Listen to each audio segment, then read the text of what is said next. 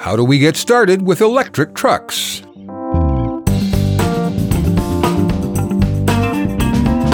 This is HTT Talks Trucking, Season 1, Episode 4. Glad you could join us. I'm your host, Jim Park. When I think about all the ink we've spilled on electric trucks over the past 5 years or so, I always come back to how little we actually know about them, how we integrate them into our fleets, how much they'll cost, will we be able to maintain our productivity and still run at a profit? Every subject we bring up leads mostly to more questions. We're still looking for answers, but there are few certainties at this stage of the game.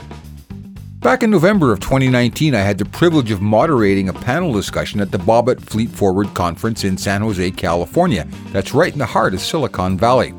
The topic was electrifying medium and heavy-duty trucks. Although I had a panel of 3 experts to field my questions, they don't have all the answers yet either, although they are further along than most of us. First was Bill Combs, the Director of Connected Fleets at Penske Transportation Solutions. Bill's done a lot of work on the connected vehicle programs, but for the past couple of years, he's focused on electric vehicles. Next was Chris Nord. He's the Senior Director of Advanced Vehicle Technologies and Energy Products at Ryder. Chris manages Ryder's electric truck vendors, both new and traditional OEMs, as well as the charging infrastructure. And finally, Will Quinn, a manager on Pacific Gas and Electric's newly created Clean Energy Transportation team serving Northern California.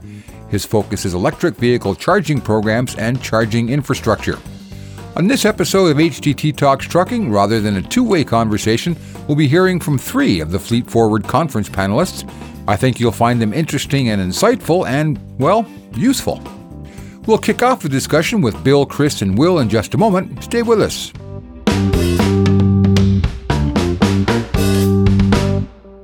HTT Talks Trucking is sponsored by Heavy Duty Trucking Exchange. HTTX is a unique networking event for fleets and suppliers that opens doors to long and beneficial business relationships.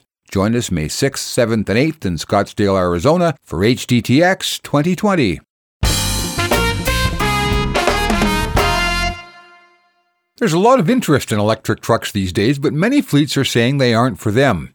That could be expected in a long-haul truckload application, at least for the near term, but medium-duty fleets, especially the last-mile crowd, are watching with interest as this market develops. The operative word here is watching. There are still too many uncertainties for most of us to just jump right in and buy a few, but things are moving a little faster in other segments of the transportation industry.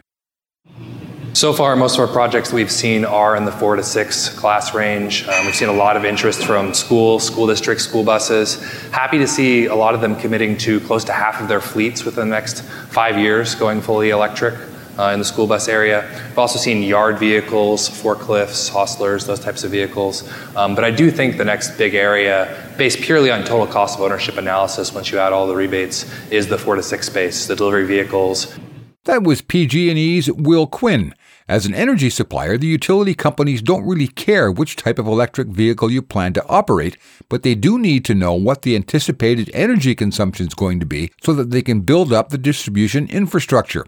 As of November 2019, PG&E had inked 20 distribution and infrastructure contracts, and most of those were with school boards and public transit projects. For the folks that have sat down with us and walked through this, we've been pleasantly surprised because we look for a 5-year vehicle commitment. What do you plan to purchase by the end of 2024? And we'll build out all the infrastructure you need to electrify all those vehicles under that plan. So we've been pleasantly surprised with some transit agencies looking at 20, 30, 40 vehicles when you start looking out a bit more on that 5-year time horizon. Obviously, a 5-year commitment is a bit much to ask for any but the largest of truck fleets. That could keep some mid-sized fleets out of the market, but small fleets could actually find it easier to start running electric trucks. Early last year in a separate conversation, Chris Nord told me it's pretty easy to bring on a few electric delivery vans, for example. You need only a 220-volt charger, and most industrial properties already have 220-volt service. He said it starts to get a bit rocky at about 10 trucks, or with bigger trucks with greater energy demands. It's a bit more complicated than just plugging the truck in beside your toaster. Quinn says the utility companies may have to do some grid planning and possibly some infrastructure upgrades as well. If we start talking about, 5, 10 megawatts on your project, okay, then we need to include full grid planning, make sure there's capacity on the substation, that's a bigger deal. But if we're talking under 5 megawatts, 4 megawatts, 3 megawatts, we're typically seeing sufficient capacity on the lines and substations to accommodate that. And then our team is there to do all the transformer upgrades, to the meter infrastructure upgrades, provide you with incentives for the behind the meter infrastructure piece that you'll likely own, and then additional incentives for the chargers as well. So, but it is certainly a paradigm shift, and I appreciate that we're viewing it through that lens. There's a lot of education that needs to happen around what is the right charger for you, what is the duty cycle of your vehicle.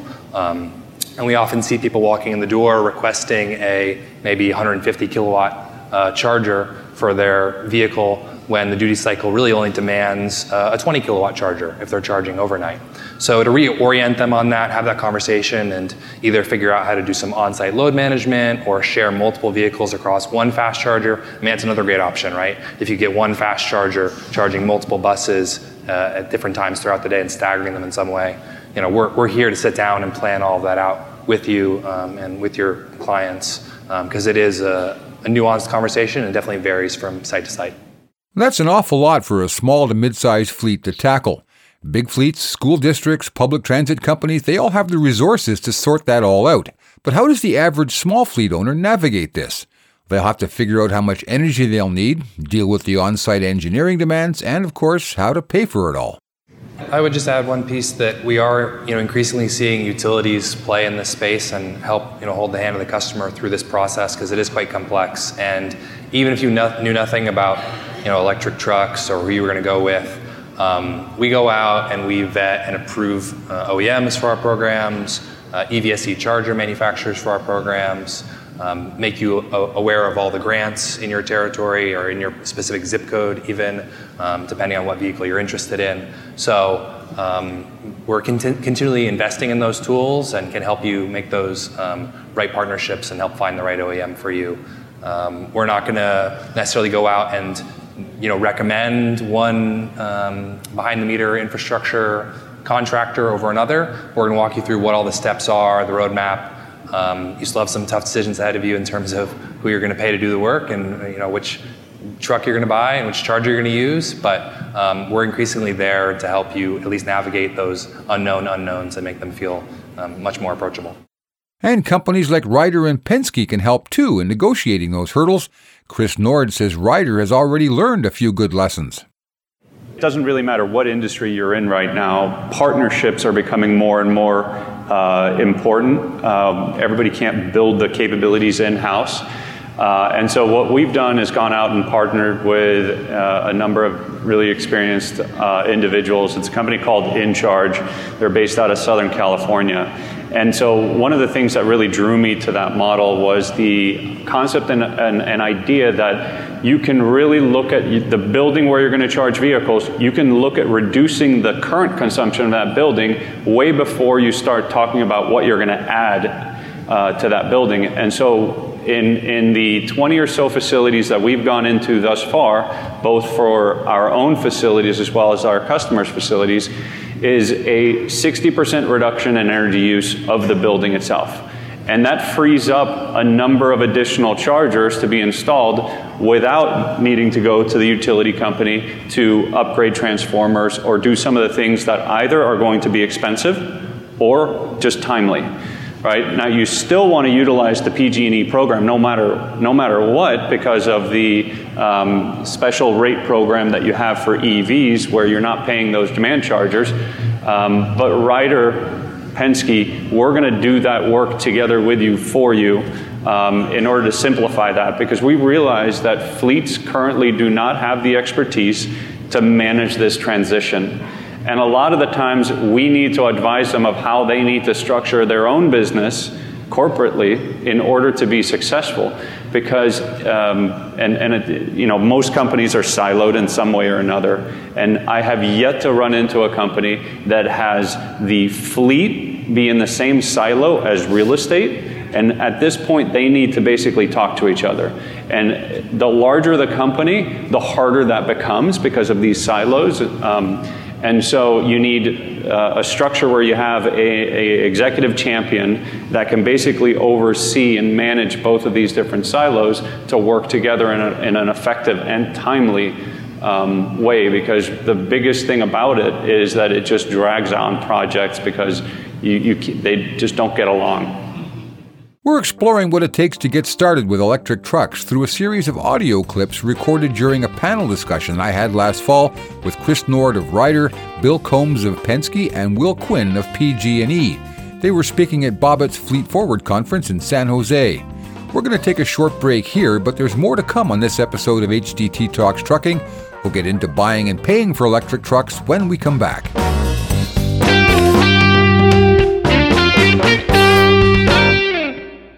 Heavy Duty Trucking Exchange is put on by Heavy Duty Trucking Magazine and our host sponsors. Our editors tapped into decades of experience with trucking fleets to develop this truly worthwhile event. If you qualify, we'll bring you and a few dozen other fleet managers to a Scottsdale, Arizona resort for a jam-packed session of networking, education, and fun. It all happens in a friendly, intimate environment where you can develop lasting relationships and pick up ideas that can make your business more successful. Go to HeavyDutyTruckingExchange.com to learn more and to apply for your spot at HDTX 2020.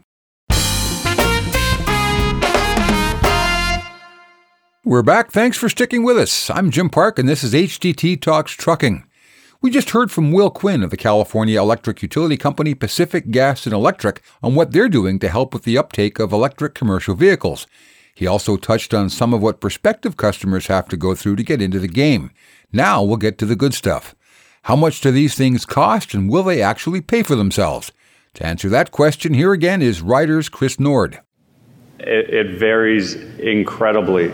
Right now, you can go with a system that is absolute top of the line, all the best products, all the best batteries, and you're spending $150,000 on top of the base vehicle itself, so just for the electrification system.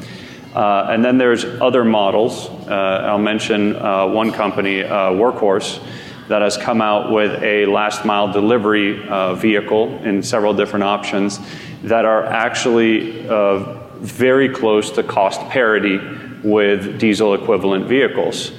They've done that by building vehicles from the ground up, designing their own battery management systems, and acquiring as far down the supply chain as possible in order not to add markups on top of markups. Again, in that class 4 or 5, you're going to see some pretty compelling products coming out over the next year.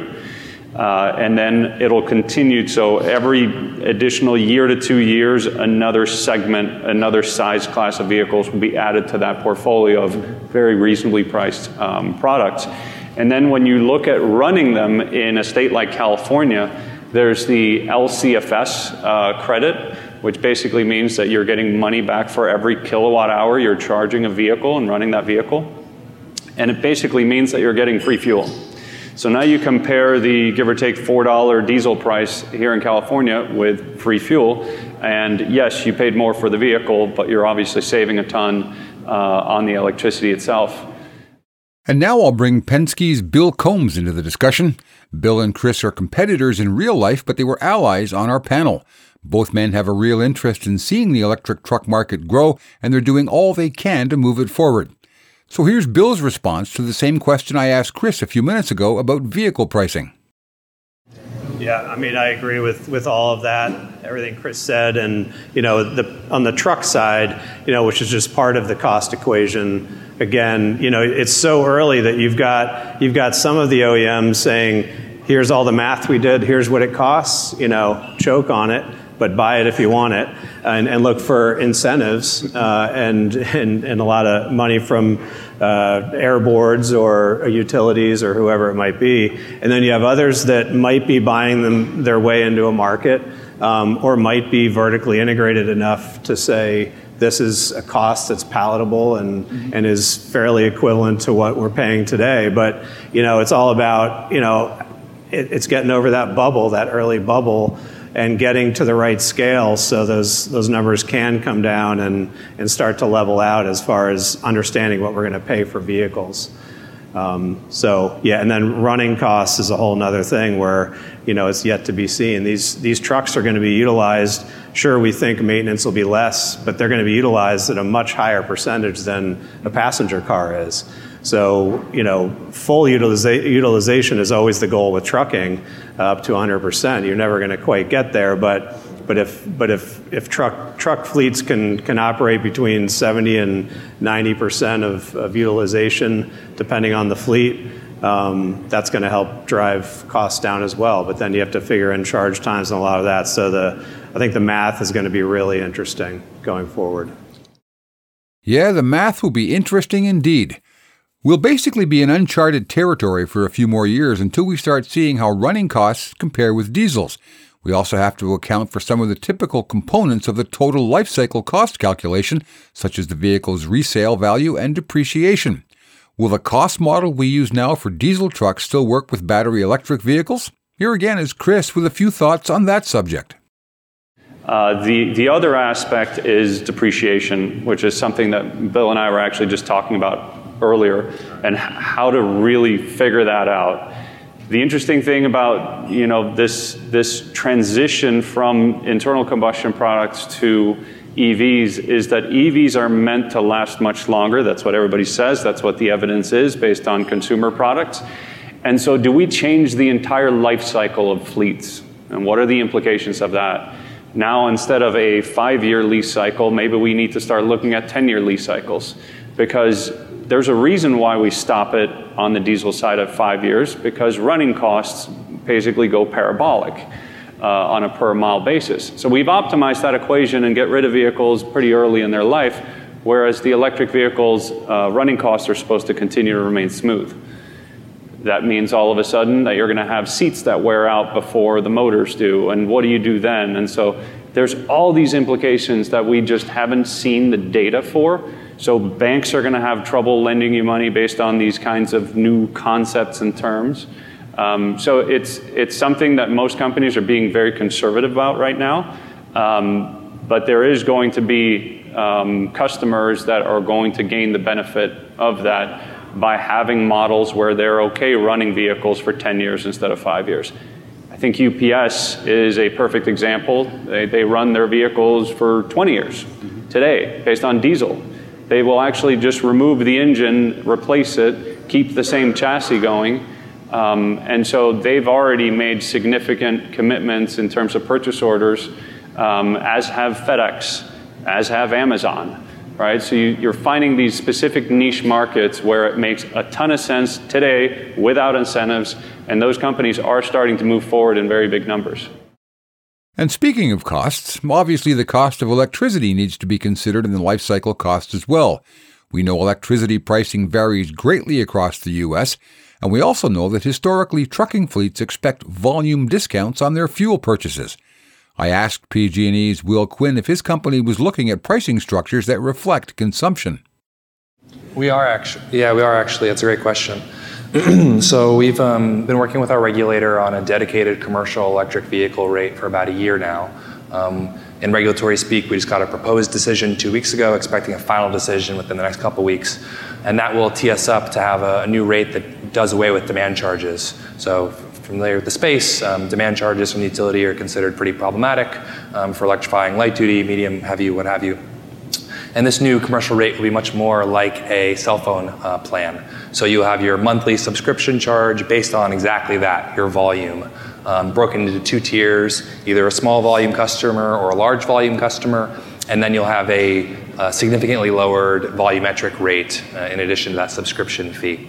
So we've done some modeling on this, and across the board, this rate is going to help customers save money compared to otherwise applicable time of use electric rates. But when you start thinking about that volume question, if you're on the cusp, we're agnostic to what the technology actually is, right? We're just thinking about overall kW pull at your peak. So if you couple that with an on-site solar system or storage, or again, doing some real-time load management to ensure that say 5 vehicles aren't all charging at 150 kW at the same time, then you could lower that peak significantly, and you'll tap into a lower monthly subscription fee. So we're really looking forward to that. Hopefully we get our final decision there before the end of the year, and then we can all run it through all of our models and really turn this math on its head. And I think it is going to be a game changer in terms of making the economics pencil out.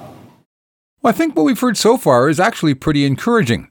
I'll leave you with a few final thoughts on electric trucks. They are new, they are untested for the most part, and many of us may be hanging on to assumptions about electric trucks that are based on our experience with diesels. Electric trucks are different, and we probably need to consider them in a fresh light. Here's Chris Nord with a few parting thoughts.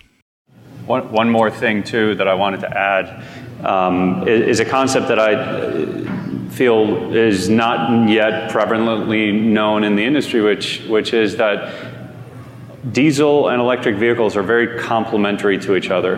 They actually like completely different operating environments. So diesel vehicles love to go 65 miles per hour down the highway and just 10 hours straight, and that's where they're optimized. The gearing's optimized, fuel economy, everything is peaked out, whereas electric vehicles have the least efficiency at the higher mile per hour range, and do best in a stop-and-go environment when they're able to utilize the brake regeneration system to recapture energy. And so as long as you're taking a much more expensive vehicle, right, and you're putting it into the application that it likes, also the same environment that the diesel vehicle does not like. So you take an inner city, maybe single-axle tractor, right, and you put it in its worst application, you're going to see the after-treatment system skyrocket in cost. You're going to see the MPG performance as poor as could be, right? Whereas the electric vehicle is going to shine specifically in that application. And so the TCOs, again, should not be done based on averages. It should be done on specific applications, and you will find places where it'll fit even without incentives. And now a few parting comments from Bill Combs. I think it's a great point.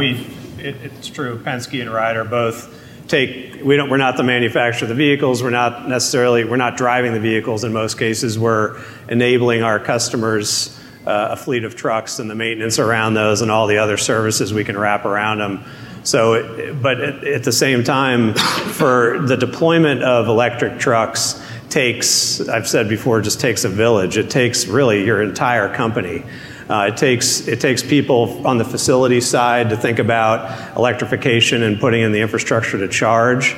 It takes the thought that this is now electric and not a fuel that gets dumped into a tank. You have to build that charge time into your logistics thinking and fleet management. You can't put 300 gallons of diesel into this thing and let it run for 2,500, 3,000 miles before refueling again.